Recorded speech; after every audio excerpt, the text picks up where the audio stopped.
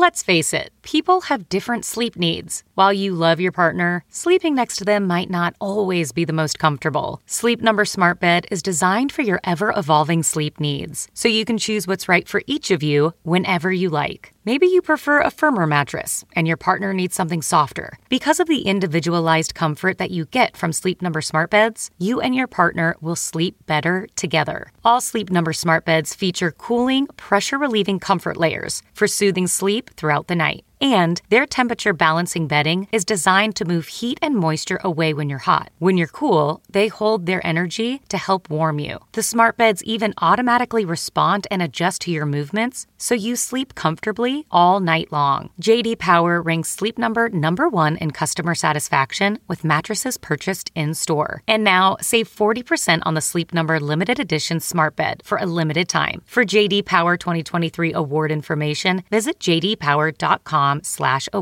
Only at a Sleep Number store or sleepnumber.com.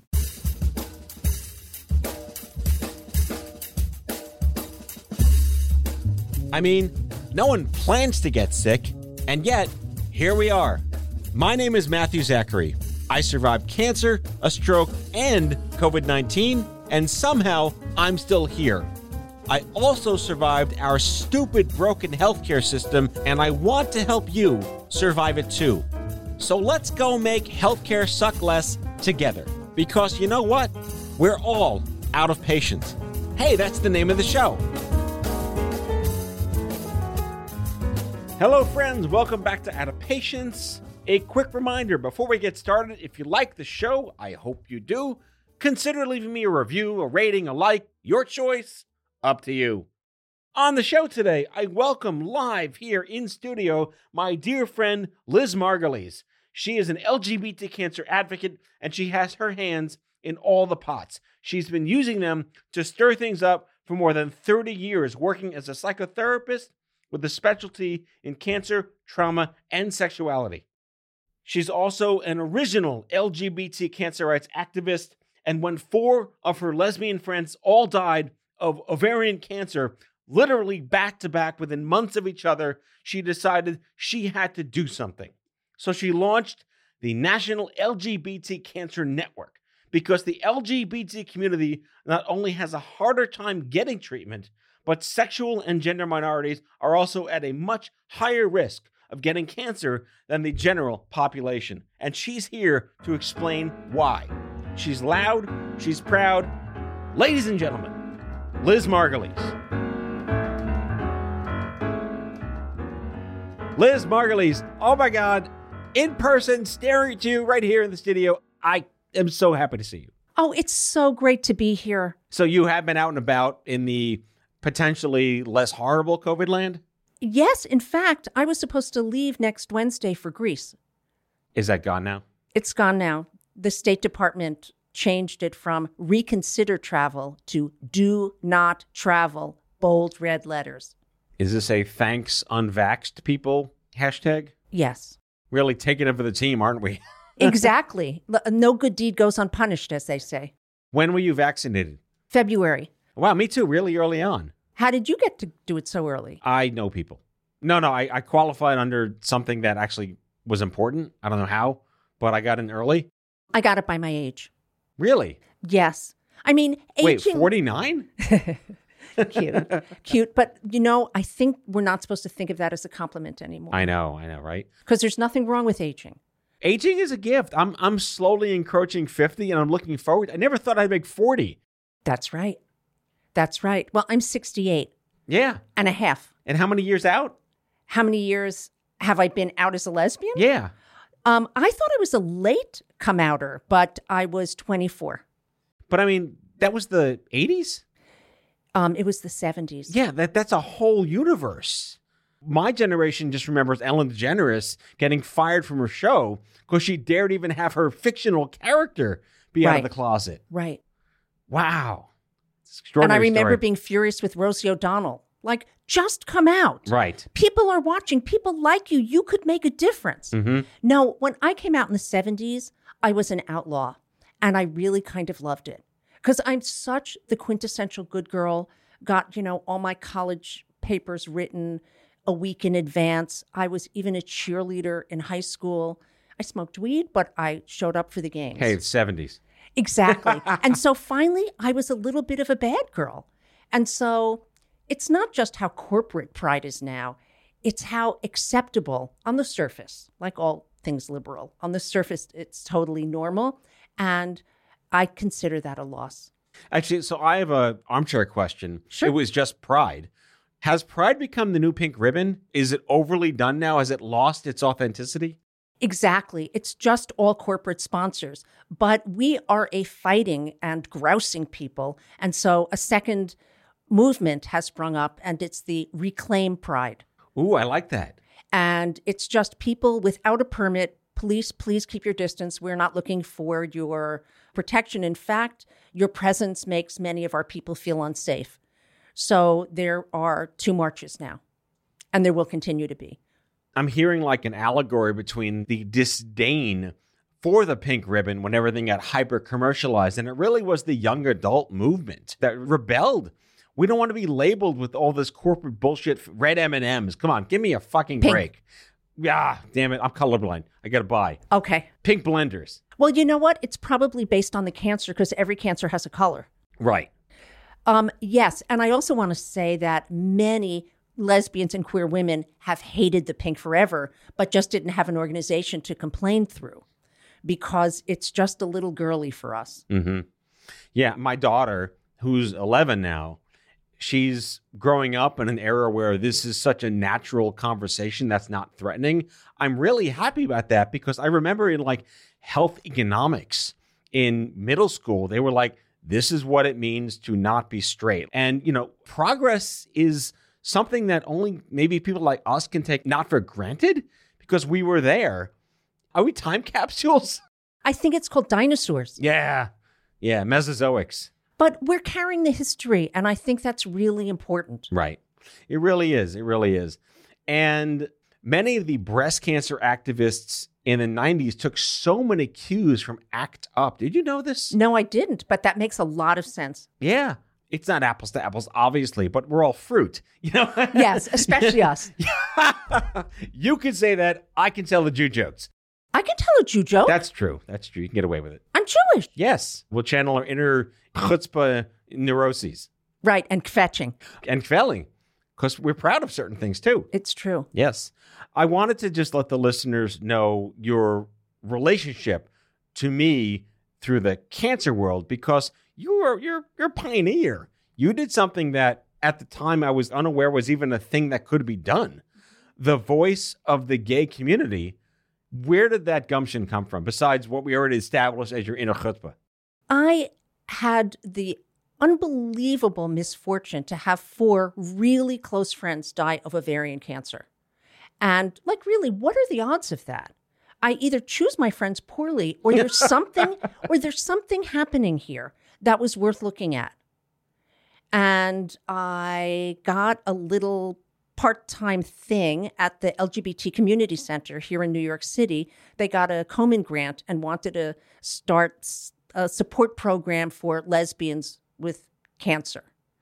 And I said, I only know about this, you know, as a survivor of losing 4 of my dearest friends, not just 4 people I know. So I began to look into it, and it occurred to me that that was the wrong program, actually. That if you looked beneath the surface, this was not a lesbian breast cancer program. I mean, it is a lesbian breast cancer program, but every subpopulation of the LGBTQ plus community has increased risks, decreased screening rates, and additional challenges in survivorship. So I kind of learned on the job, starting with taking my dog to Barnes & Noble and sitting in the how to start a nonprofit Rest aisle. in peace, Barnes & Noble. And I talked to people who were working in the cancer field who I knew were out as lesbian, gay, bisexual, or in rare cases, transgender. And I even came to see you. Do you remember that? I do. I think we met at French Roast on 6th Avenue and 11th Street. I can't believe you remember that. I do. I mean, there's a hole in my head from surgery that's filled with like bacon at this point. Your name again? It was that important to me. That's why I remember. Because Wow. how old was I? I was in my 50s. I had been a psychotherapist and I considered myself an activist before then, but I worked for myself. I did things with other people. I didn't know what a deliverable was on a grant. I knew nothing. But it just seemed like this was needed. And so I sat at my kitchen table and started putting things together and talking to people and knocking on doors and calling people regularly, and ultimately got a little money. I think what's really unique about your choice to take on this activism role wasn't by merit of your personal condition. It was by proxy to the conditions of people around you in your life that you cared for. Yes. Many nonprofits, many initiatives are started by people like me. I went through shit. I want to make it suck less for the next me. Did you have any sense of but I'm not a survivor in any conversations? Very rarely. Good. Very rarely. I think I was clearly there and my heart was in it, and I'm part of the community. I think if I was straight and not a cancer survivor, people would have questioned me more. But that someone else has the energy to do this, because cancer is kind of debilitating and time-consuming and tiring. And so to expect survivors to do it is asking the people with the least energy and the people who need to focus on their health the most. I had the extra to do it. I remember when the young adult cancer movement just got started, the words young adult cancer were never put together before in research papers. There was no code for it. It didn't exist. And once that became established, along came the, well, why are you so special conversations? And we had to come up with a polite response, which was well, we're not better or worse than pediatrics and older adults. We're just different. Here's why. And that really established almost like this flow chart that if a young adult and a teenager, young adult and Black, young adult and gay, young adult and rich, it really did set a brand new precedent in the annals of survivorship that identified you as a person first, and all the shit and mishigas that you got behind you and the baggage you were born with, and then the cancer on top of it. Was that your experience? Yes, but I first want to say I don't even have the data that you had, because the cancer registries are collecting information about race and about age, but they are still not collecting information about gender identity or sexual orientation. So I can look at the California Health Survey that they do and see that more people who identify as LGBT report ever having had a diagnosis of cancer. But I don't have national statistics like you do. So I'm still fighting to say we are overrepresented. I can say, for example, that we use tobacco products, including vaping, at rates that are 68% higher than the general population, but I cannot tell you that we have more lung cancer. I can tell you that lesbians have what's considered the densest cluster of risk factors for breast cancer. Less likely to have a child before age 30, more likely to smoke, more likely to drink, and more likely to have a high-fat diet or a high body mass index. But I can't really tell you that we are more likely to get breast cancer. 2 + 1 = 3. Right. But with science, you can't extrapolate like that. Is there an extrapolation that the reasons that these comorbidities exist kin to, but not apples to apples with the communities of color, that there's so much more social oppression, that you are under so much more stress than the normal, privileged, white, straight, cis male? I think what we're talking about, the bigger picture here, is that our identity matters. That when people think about cancer and cancer care, they think they're talking about science and medicine. And there is no separating the person who has the diagnosis out from the treatment's success and failure. In fact, we see that LGBT people report less satisfaction with their cancer care. Now, maybe if we just looked at the doctor's records, their scans are clean, their blood work is whatever, but their experience is terrible, and it's the experience that matters. That's what patient-centered care is all about. Well, we'll get to that jargon in just a sec. We're going to take a quick break.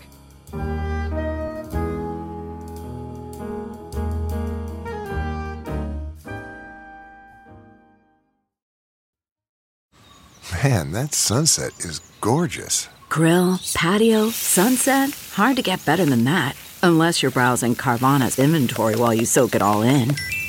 Oh, burger time. So sit back, get comfortable. Carvana's got thousands of cars under $20,000 just waiting for you. I could stay here forever. Carvana, where car buying meets comfort meets convenience. Download the app or visit Carvana.com today. Worried about letting someone else pick out the perfect avocado for your perfect impress them on the third date guacamole? Well, good thing Instacart shoppers are as picky as you are. They find ripe avocados like it's their guac on the line. They are milk expiration date detectives. They bag eggs like the 12 precious pieces of cargo they are. So let Instacart shoppers overthink your groceries so that you can overthink what you'll wear on that third date. Download the Instacart app today to get free delivery on your first 3 orders, while supplies last. Minimum $10 per order. Additional terms apply. CarMax is putting peace of mind back in car shopping by putting you in the driver's seat to find a ride that's right for you. Because at CarMax, we believe you shouldn't just settle for a car. You should love your car. That's why every car we sell is CarMax certified quality, so you can be sure with upfront pricing that's the same for every customer. So don't settle. Find love at first drive and start shopping now at CarMax.com. CarMax, the way car buying should be.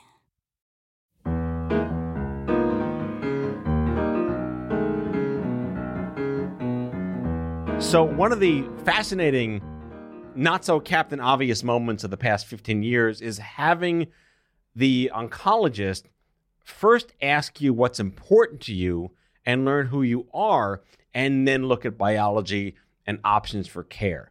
But again, to your point, the check boxes didn't ask you for sexual orientation.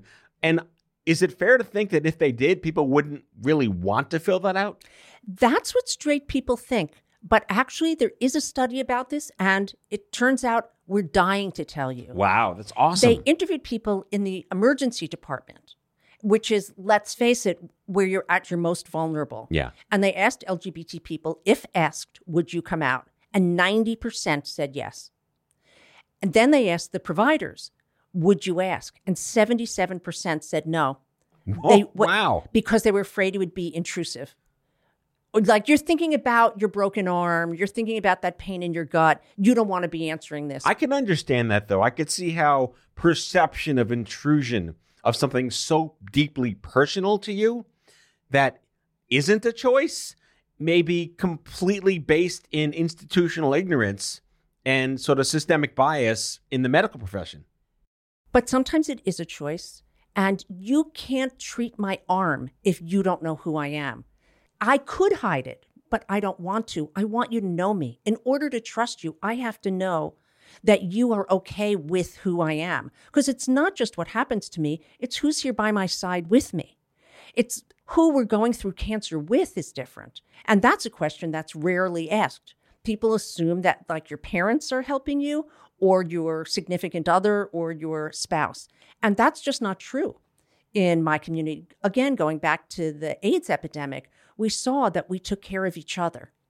And in the general population, probably you already know this, so forgive me, 1 out of 6 people is an unpaid caregiver to somebody, and most of those 6 are women. In the LGBTQ plus community, 1 out of 3 people is a caregiver, and it's equally divided between men and women. So we're caring not just for each other, we're caring for our neighbors. We are the people who take care of other people. It's the genuine mishpach. Yes. Do you want to define that for your people? For the non-Jews in the audience, there's a congenital instant powdered family when you're part of these types of tribes. Yes. And because many people have been rejected by their family of origin because of their sexual orientation or gender identity, they have to turn to their chosen family to take care of them. And forms don't give you room to say who your chosen family is. Yeah, that's a good point. I'm still stuck on that incredible data you cited before about willingness to disclose and hesitancy to ask. Has any of that trickled into practice? Well, I try to sprinkle it into every training that I give. People are afraid to ask. It's like, I know I'm gay. You're not going to remind me of something I didn't know about. It's okay to ask who I am. It's not okay to expect me as a patient to then train you. I have a psychotherapy client who is a transgender woman, and she had severe abdominal pain and went to the hospital. And the doctor said, oh, I'm afraid it might be an ectopic pregnancy. And she said, it's not. I'm trans. Yeah. And he said, you're going to have to explain that to me. Right. And she said, could you take care of me now and I'll explain it to you another time? So she should never have to explain it to him. I was once part of a research study on the pain scale. The purpose was to help patients better disclose their pain. Yes. And the challenge that was identified by EMR people was that the stock market goes up is good, but pain goes up is bad. So how do you indicate more pain when up is bad? And it took so many years to even toss that simple thing into an EMR intake form. Has there been any progress in adding gender and sex to intake forms when you're going to even a basic walk-in clinic, let alone a hospital for cancer? And let's just add here that people can choose not to answer it. Right. That's people's right to not come out. But should it be there? Well, it's already there in most cases. It's just not being used. Like Epic, which is used in many hospitals for hospital records, electronic records. They have a field for sexual orientation and gender identity. But people, going back to that study, are afraid to ask. And I think that people have expressed, what if someone says, like, what, do I look like a lesbian? Like, they're so afraid to offend the straight woman in this example. But I think in the early days of HIV, if someone was going to take your blood and they put gloves on, you'd feel like, oh, you think I have HIV? Right. Now it's a universal precaution. So it says nothing about how the phlebotomist sees me.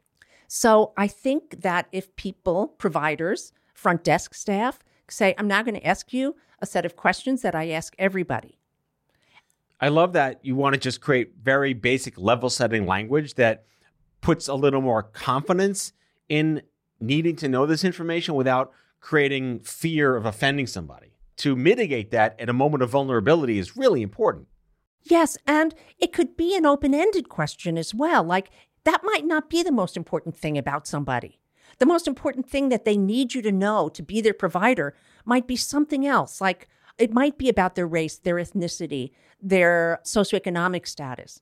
Because going back to something you said earlier, all these things impact the LGBTQ plus cancer risk and experience. Because I listed things like the lesbian breast cancer risk were based on things that look like personal choice. But we are twice as likely as a community to live in poverty and not have health insurance. Twice as likely to not have health insurance. It's really hard to get cancer screening and do anything. Not to mention previous negative experiences in the healthcare system drive people away. So it's my guess, again, I can't prove it, that cancer is caught at a later stage in this community because people are not going to the doctor regularly. Right. I remember a time that there was a revolt in the lung cancer community that at intake, they were asked, do you smoke? And like most didn't, especially young women. And even today, smoking is lower than ever in younger communities, and lung cancer in young women is up. Are they still asking you, do you smoke? Is there a Liz method to ask that question more effectively? And if it is an LGBTQ cancer patient who didn't smoke, does that just pile on the fear and the stigma? It all piles on. And it piles on as a group. My community drinks and takes drugs at much higher rates. Again, this is a response to the stress and stigma of living as sexual and gender minorities. But later in treatment, once people are out, it can be hard for them to get pain meds because there's an assumption that they're going to abuse them. So more of an anthropologic sort of social science question. Now that we have marriage equality, has this country evolved? Are we in a better place in general, writ large, for the LGBTQ community? Better, yes. I don't think we're halfway there, though. Mm-hmm. I think people assume that if you can get married, that you'll be okay. But in a great number of states in this country, you can still be fired for being LGBT or Q. You can be denied a hotel room. You can be fired from your job. We do not have protections like that. And every gay person knows this as they travel around the country. Can I hold your hand here? Maybe not. We also have on November 20th every year, Trans Day of Remembrance, because I think 386 trans people have been killed so far this year simply because they're trans. And most of those are trans women of color. It is very dangerous to be a trans woman of color. People think it's easy to be trans. It is not, even if you're not. Wait, who thinks it's easy? People think it's a fad. Oh, my God. Now everybody's doing it. Now everybody's trans. But someone who was assigned male at birth and then comes out as trans is giving up a great deal of privilege. And they went through the world thinking that they could do and be more of who they wanted, and suddenly they're in great danger. No, trans people are using tobacco at much higher rates. Actually, bisexuals, that I think is surprising, since Woody Allen said he became bisexual to double his chances of having a date on Saturday night. But it's actually on every health disparity you look at, except weight, bisexuals fare worse. They're not really trusted by the straight people or the gay people, and it's really stressful. And that's why they use tobacco at the highest rates. That is fascinating insights. And we look at cancer, how far we come, and yet how far to go. It's a totally different and yet slightly similar narrative here because it's a moving target. Yes. And what we're seeing now is, I forget how many LGBTQ people there are, but over half of them identify as bisexual. So we tend to forget about bisexual people, but they are the largest group. What we also see among young people is more and more non-binary people. So just when you think you got the LGBTQ letters lined up in your mind, the categories begin to expand. So non-binary people are people who feel that their gender identity is not expressed by either male or female. It might be neither. It might be both. It might be some days one, some days the other. And what is changing in the blue states, parents are better about allowing their kids to be whoever they want. So the kid says, I think I'm a boy. And they're like, okay. And I see more and more trans kids coming out at much younger ages, meaning they're not suffering the way that people who had to wait to come out to be out of the house and go through puberty. With puberty blockers, you can just spare kids so much. Right. Are we in like a new age of coming out? I think it's really about age and generation. I think the younger people, and I bet this is true about your kids too, they're just talking about gender identity, aren't they? They don't care. It's just nothing. It's natural. They're internet kids. This is just what they're going to grow up into, and that's fine with me. But it's the people who are older than they are, who are still the providers of medical care in this country. Right. And they are not there yet. In fact, there was a 2016 study of first-year medical students. 50% showed an explicit bias against LGBT people and 80% implicit bias. So it is still there. But do I have confidence that things are changing? Yes. That we cannot separate the body or the tumor from the person who has it. I start a lot of my trainings with a question for my audience, and I make them raise their hand. And I say, is a tumor a tumor a tumor? Or does it matter who the tumor spent Valentine's Day with? And most people think a tumor is a tumor. And I then spend the rest of the time telling them that it absolutely matters whose body the tumor happened in and who that person identifies as, who's that person's family, who's their support system. And I'm not saying the surgeon would do anything different in removing that tumor, but the surgeon needs to know who that person's going home with and who's going to take care of them. And as a cliffhanger to part 2 of this conversation, with the dawn of genomics and precision medicine, the tumor doesn't matter. Your DNA matters, which is irrespective of your personal choices in the world. Right. My DNA matters, but if you and I are going to interact about my DNA, you have to know whose body that DNA is living in. Agreed. The human being themselves is what's going to matter most to an outcome. That's right. I mean, look at what we know about placebos. Right. And I think that's the next untapped thing. I mean, placebos are amazing. And if we could give somebody the, quote, sugar pill, unquote, and not have any bad side effects, that would be great. But we find that, A, blue pills work best, and that it's all about the way the doctor gives it to you, decides whether the placebo works. Liz Margulies is a clinical social worker and the founder of the National LGBT Cancer Network, which you can find online at cancer-network.org. Thanks for coming on the show. Way more to come. Yes, I will be back. Thank you. That's all for today, folks. If you like today's show, be sure to subscribe, leave a review, follow us on social, and tell all your friends to listen. Out of Patience with Matthew Zachary is a product of Offscript Media. Our executive producer is Matthew Zachary. Our senior producers are Brianna Seeley, Jen Horanger, and Andrew McDowell. It is mixed and edited by Brianna Seeley. Our theme music is by the Mike Van Allen Quintet and by Mara. For advertising and media inquiries, email media@offscript.com. Hit us up at contact@offscript.com to share comments, feedback, and make recommendations. For more information, visit offscript.com.